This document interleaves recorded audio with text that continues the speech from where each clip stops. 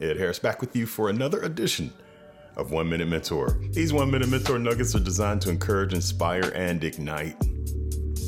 Guys, don't take so much counsel from so many different people that are unqualified to really speak into your life and help you further be confused. Or sometimes you listen to people because they tell you what you want to hear. You got a bunch of yes people in your life. Yes men, yes women, and yes boys, and yes girls. You got to get that down pat where you know and you know her.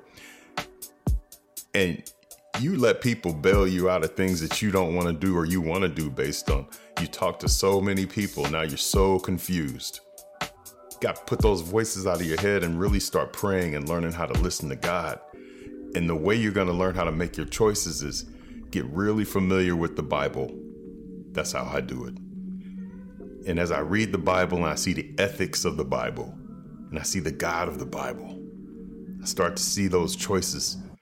They get real clear. It becomes very easy what choice to make when you ground yourself in the scriptures and pray and ask for help. Then the voices that you were looking for before, those voices can get smaller.